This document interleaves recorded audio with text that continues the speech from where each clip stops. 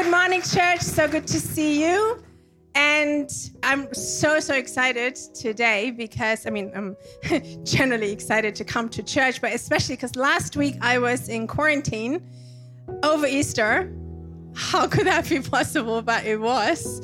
And, I had cakes baked, and I never bake. And I had a Schwäbischer Hefezopf done, which I never do. And if you don't know what it is, look it up. It's basically Easter bread, but it just sounds so much better when I say it that way. Anyway, I had so much food, so much cake, and I had to eat it all by myself. Well, there are worse things than that, but I'm so excited to be here again and be here with you. And I want to talk today about, the title of my message today is Water Changes Everything. And if you, maybe this sounds familiar, because if you have been around in our church for a while, you might just ring a bell. If not, it will, if you're new, you recently joined, it will definitely ring a bell at some point. But basically, there's an organization called Charity Water.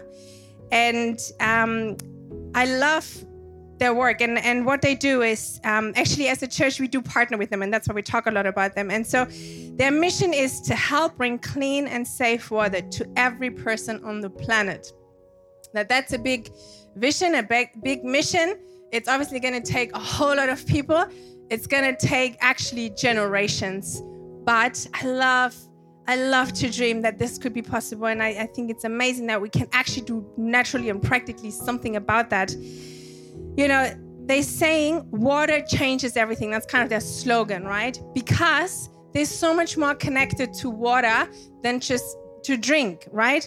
Water actually, to provide clean water actually provides so much more, like health and education and safety and income, and especially for children and women. And so it is important in the natural to get serious about this issue. But as much as this is important in the physical, in the natural, I do believe it is important in the spiritual. And that's what I would love to talk to you about today. Water changes everything, not just any water, but living water. And so I would love to share a scripture, but because it's quite a long passage, I'm not going to read it all. I'm going to start telling you the story, and then we're going to read some passages out of this, okay? Everyone good? So lovely to see so many smiling faces. So basically what happens, it's in John 4, and what happens actually very interesting. It's a lot in it. We're not going to cover it all, but take time to read it at home, because it's actually, you can spend the rest of the year on this scripture actually. So Jesus is on the way from Judea to Galilee, and it says in the Bible with his disciples, and it says in the Bible he had to go through Samaria.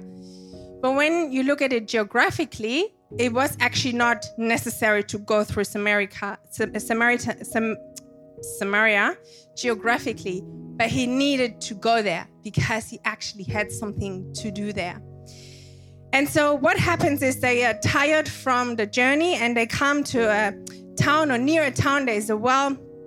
Actually, that was the well of Jacob. And so the town is called Sychar, and they take a break there. And Jesus, for some reason, stays there on his own. He sends off the disciples. I don't know if he just needed a break from them, or they needed a break from him, or I don't know why they didn't split up. But anyway, all 12 disciples went off to the town to get food. And Jesus stayed at the well. And I think it was actually Jesus wanted it that way. Because what happens next is quite unusual. Thinking of the context that this is playing in. Like when we think about this maybe today, it doesn't, is it not a big deal? But at the time, that was a big deal what happens next. Because a woman on her own comes to the well. And it's not just any woman, it's a Samaritan woman. And so just to give a bit of context here, Jesus was a Jew and she was a Samaritan. And at the time, they weren't interfering with each other, even to a point where they wouldn't even use the same dishes to eat from or to drink from. So exactly, there was like, oh dear, what are we going to do now? Then she was a woman and he was a Jew. He was a religious teacher, actually, a rabbi. And again, that is not what you do, being alone with a woman and talking to a woman. And so that was already a bit interesting. And then she comes on her own in the middle of the day, in the heat of the day, which is, again, very unusual.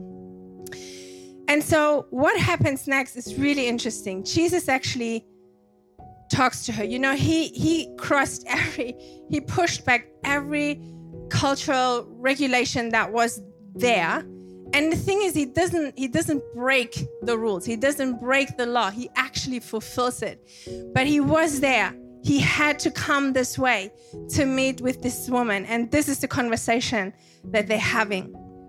And we'll pick it up in verse 7. So when a Samaritan woman came to draw water, Jesus said to her, "Will you give me a drink?" The Samaritan woman said to him, "You are a Jew and I'm a Samaritan woman. How can you ask me for a drink?" Jesus answered, "If you knew the gift of God and who it is that asks you for a drink, you would have asked him and he would have given you living water." "Sir," the woman said, "you have nothing to draw with and the well is deep. Where can you get this living water? Are you greater than our father Jacob, who gave us the well and drank from it himself, as did also his sons and his livestock?" Jesus answered, "Everyone who drinks this water will be thirsty again. But whoever drinks the water I give them will never thirst. Indeed, the water I give them will become in them a spring of water welling up to eternal life." The woman said to him, "Sir, give me this water so that I won't get thirsty and have to keep coming here to draw water." So can you see how there's quite some tension, there's quite some, wow, what's going on here? But Jesus actually had something to offer that only he can offer. But it's actually, he doesn't even just stop there. It gets more interesting. He actually pushes some buttons in her. And he doesn't do that to hurt her or to shame her or to do anything, but he wants to reveal who he is and what he's got for this woman. Someone who no one pays much attention to. Someone who people would cross the street for. Someone who has probably gone through a lot of trouble, but he wants to see her. He wants to meet with her because he's got something to give to her. And so he says, "Well, go, great. I'll give you that water. Go get your family, get your husband." And there we go. She says, "Well, I don't have one." And then he says, "Well, I actually know you have had 5 husbands, and the one you're with is actually not your own." But again, he just to reveal, because what happens to her then is that, oh, he knows something that why would he know this? So he must be a prophet. He must be someone else. And then the conversation continues. And again, you need to read it at home, but basically he reveals himself, who he is, the Messiah, to her. So then the story takes a completely different turn, because he actually, the Messiah, the Savior of the world, has made a detour, went out of his way to meet with this woman. And that's actually something I would love to look into today. What is that living water? What is Jesus offering? Because whatever is going on in your life, wherever you're coming from, whatever has happened, Jesus is here today, gone out of his way to meet with you and to offer you something that no one else can offer you. Amen? So what is that living water, and what can you do in our life? My first point is this. This living water will quench your thirst. You know, imagine this. In the summer, it's getting warmer now. It's not quite that hot yet, but imagine in the summer and you go out and you go running, or you run some errands, you go shopping, or you, we're just sitting on the lake sunbathing and it's just hot, and you come home and exhausted and sweaty, and someone gives you a fresh glass of water.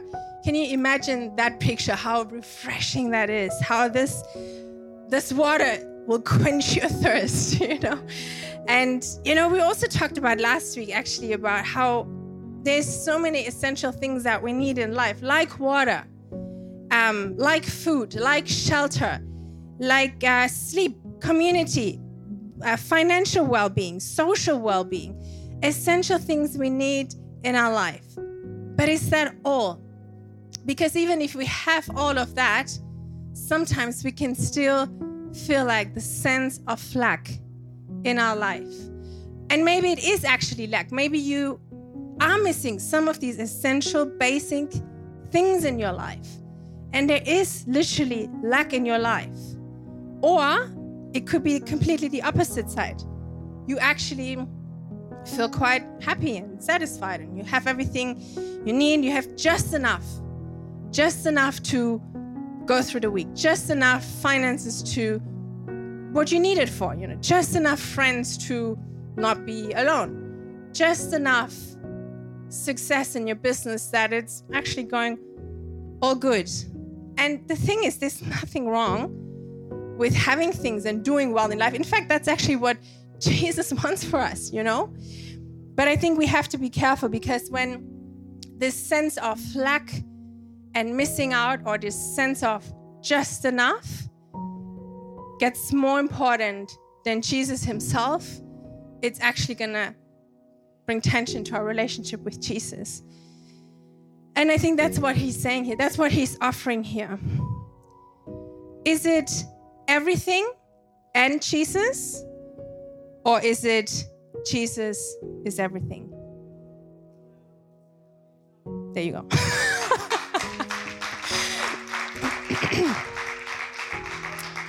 The thing is, when we actually get to a place with Jesus where he is everything, he's given everything of himself to us, for us. And if we get to a point and to a place with Jesus where we can trust him to say, all of me is yours, that is going to change our lives forever. That embrace, that knowing that he knows everything about me, and yet he loves me, and yet he goes after me, and yet he will come back again. He will never leave me nor forsake me. He will always be on my side. Do you know that? Because if not, that can actually change today. So is it everything and Jesus, or is it Jesus is everything? And I like this picture of, imagine, so again, in quarantine, you've got a lot of time, and by the time you've done the washing and the cleaning and the gardening and watched your favorite movies, it's 2 days past and you still got like 7 to go. So what do? You watch more stuff. So I watched this masterclass on interior design by a guy called Corey Damon Jenkins, which he is amazing. And he teaches people, it's a masterclass, he teaches people how to make your home your haven, right? And he talks about the lighting, and he talks about the painting, which, by the way, you should do not at the start, because you need to know what kind of furniture you have and the colors and all of that to know what color you want on the wall. Anyway, see, I did learn something. Anyway, so he's teaching about all of this, and the furnishing and the kitchen and the paintings on the wall. And sometimes I think we can actually really like it when Jesus' face is on the wall, when his picture is on the wall. It enhances our apartment. It enhances our life. I've got everything and Jesus. There you go. I'm good with Jesus. He's in my apartment. Or is it actually the person Jesus in your apartment, moving the things around, painting, changing the paint again on the wall, going through your stuff to sort out some things, talking back to you, wanting to engage in a conversation like with that woman. And the thing is, she responded. So what are we going to do? Is it going to be the picture on the wall that enhances our life? Or is it all of him and all of me? If Jesus is everything, and then everything else on top is a bonus, can you imagine life like that? Because it's not just that he says, I'm everything and that's it. And that should be it for us, But he actually wants to bless us. He actually wants to enrich, enlarge our lives. And everything of that is a bonus. So even if I lose it, I still got everything because I've got Jesus. I think that's a wonderful place to actually live life. I know that it changed everything for me. And I'm not saying that I've got it always right. But crossing over to this, okay, you know what, God? Just take it all then. Just talk to me then. What is he talking to me about? I don't know. Maybe tithing? Maybe forgiving someone? Do you know these conversations with Jesus? Well, but I didn't do anything wrong. Well, but she did that or he did that. Well, they've got that and I don't have that. I've been doing way more than these people. than them and they or is it just going to be, you know what? Everything, Jesus. Talk to me, I'll follow you. Because ultimately, that's really what's going to quench my thirst. And it's continuously. It's not just a sip of that living water every now and then or just once, but it's actually a continuous drawing from him, drinking from him, receiving from him. Amen? A second thing I believe that this living water can do in our life is to nourish and satisfy our soul. And there's lots of things you can do to refresh your soul, to nourish your soul. Again, in quarantine, you kind of, got to do something. So I was trying to do some exercises. I was trying to read. And, some people brought flowers, some people brought food. And it's just so good for the soul, right? And that's important because it really is important. But again, let's not just stop at the natural. You know how Mark was talking about the natural and the spiritual. And we're actually spiritual beings. So if we just stop there, it's only part of it. But what we actually need to do is come to a place, find the satisfaction of our soul that comes again from this living water. And I want to read a scripture to you, I think that pictures that so beautifully. In Psalm 42, it says this: as the deer pants for streams of water. Now, I don't know if you've seen a deer panting for streams of water, but maybe think about again, running out in the heat and you coming home panting for cold water, right? That satisfies you. So as the deer pants for streams of water, so my soul pants for you, my God. My soul thirsts for God, for the living God. When can I go to meet with God? My tears have been my food, day and night, while people say to me all day long, where is your God? These things I remember as I pour out my soul, how I used to go to the house of God, understand the protection of the mighty one, with shouts of joy and praise among the festive throng. Why, my soul, are you so downcast? Why so disturbed within me? Put your hope in God, for I will yet praise him, my Savior and my God. How good is that? Can you see that picture? Is that a place that you are at or you want to be? And again, good news is that can change today. It's good and important to look after our soul naturally, but it is just as important to look after our soul spiritually, right? And sometimes I think we need to tell our soul what to do, He is ever ready, always available, flowing, living water from him all the time. And sometimes I think we just need to tell our soul, need to tell our emotions, need to tell these voices in our head that tell us all sorts of things to say, no, my soul, you will praise the Lord. No, my soul, I will lift up the name of Jesus. No, my soul, we will sing to the God of heaven. And again, another psalm in 103 is exactly showing us this. Praise the Lord, my soul, and all my inmost being. Praise his holy name. Tell your soul what to do. Tell your soul to draw from him, to look to him, to worship him, because that's actually going to satisfy our soul. The woman, the Samaritan woman, was she in a good place? Well, I don't know. But the thing is, look at her story. She had 5 husbands, and then she lived with someone who is not her own husband. And again, in that time, I mean, what would she have experienced? Maybe she felt lonely. Great chances that she probably would have been quite lonely. But Jesus saw her, and he went out of his way. He had to go to Samaria. He had to tell this woman that no one sees, that no one talks well of, that no one wants around, that people are crossing the street for. But he's here today. He's coming for you. He's coming out of his way to meet with you, to offer you something that only he can offer in Jesus' name. So my third point is, what can this living water do in our lives? I believe it can turn into a spring of life to others around us, just like we read in the scripture. Jesus actually says, you know what? It will well up in you, becoming a spring of life, and it will actually bring life to others. Because what happens is, this woman, once she received it, and that's the thing, we can't really force that. We can't just surrender. Because if we're just telling ourselves, okay, I'm going to be fired up now for Jesus, I'm going to go back and tell everyone about Jesus, a well needs to be dug, but a spring comes from within the soil or the rock or the mountains.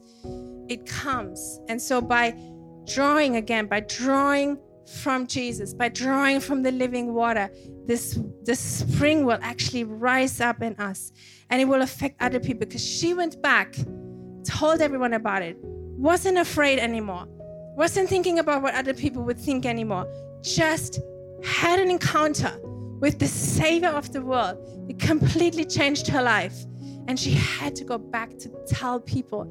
And you know what? They came. People came, and not just anybody. Samaritans came to meet a Jewish teacher, to hear, because he wasn't just a teacher, and he isn't just a teacher. It's not just, the Bible is not just a book of teachings. It's the living God, and he's here to encounter with you today. Amen. And this spring will well up, and you watch what's going to happen when you go back into your neighborhood, when you go back into your job, when you go back into your family, when you go back into your kids, or wherever you live, or wherever you go. But is that happening? Because if not, just draw from him. Just draw from him, and it will start to well up. It's not about getting it right or getting it wrong. It's just about drawing from him, receiving from him, and let him do what only he can do in us. But if you meet a new Christian, a person who for the first time met Jesus, they usually will not stop talking about him because of what he's done in their life. Now, the challenge for us that have been Christians for a while, is that still in us, right? Can we get that again by drawing from him? Because it matters, because otherwise we're actually withholding something from that Jesus wants to bring to people. And that's the thing. What happened is she went back, she told everyone, and people came, people got curious, people wanted to know, people wanted to meet Jesus, and they found salvation. I think that's so beautiful. And I think that's why we're here. We're not just here for ourselves, we're actually here to make a difference in the world.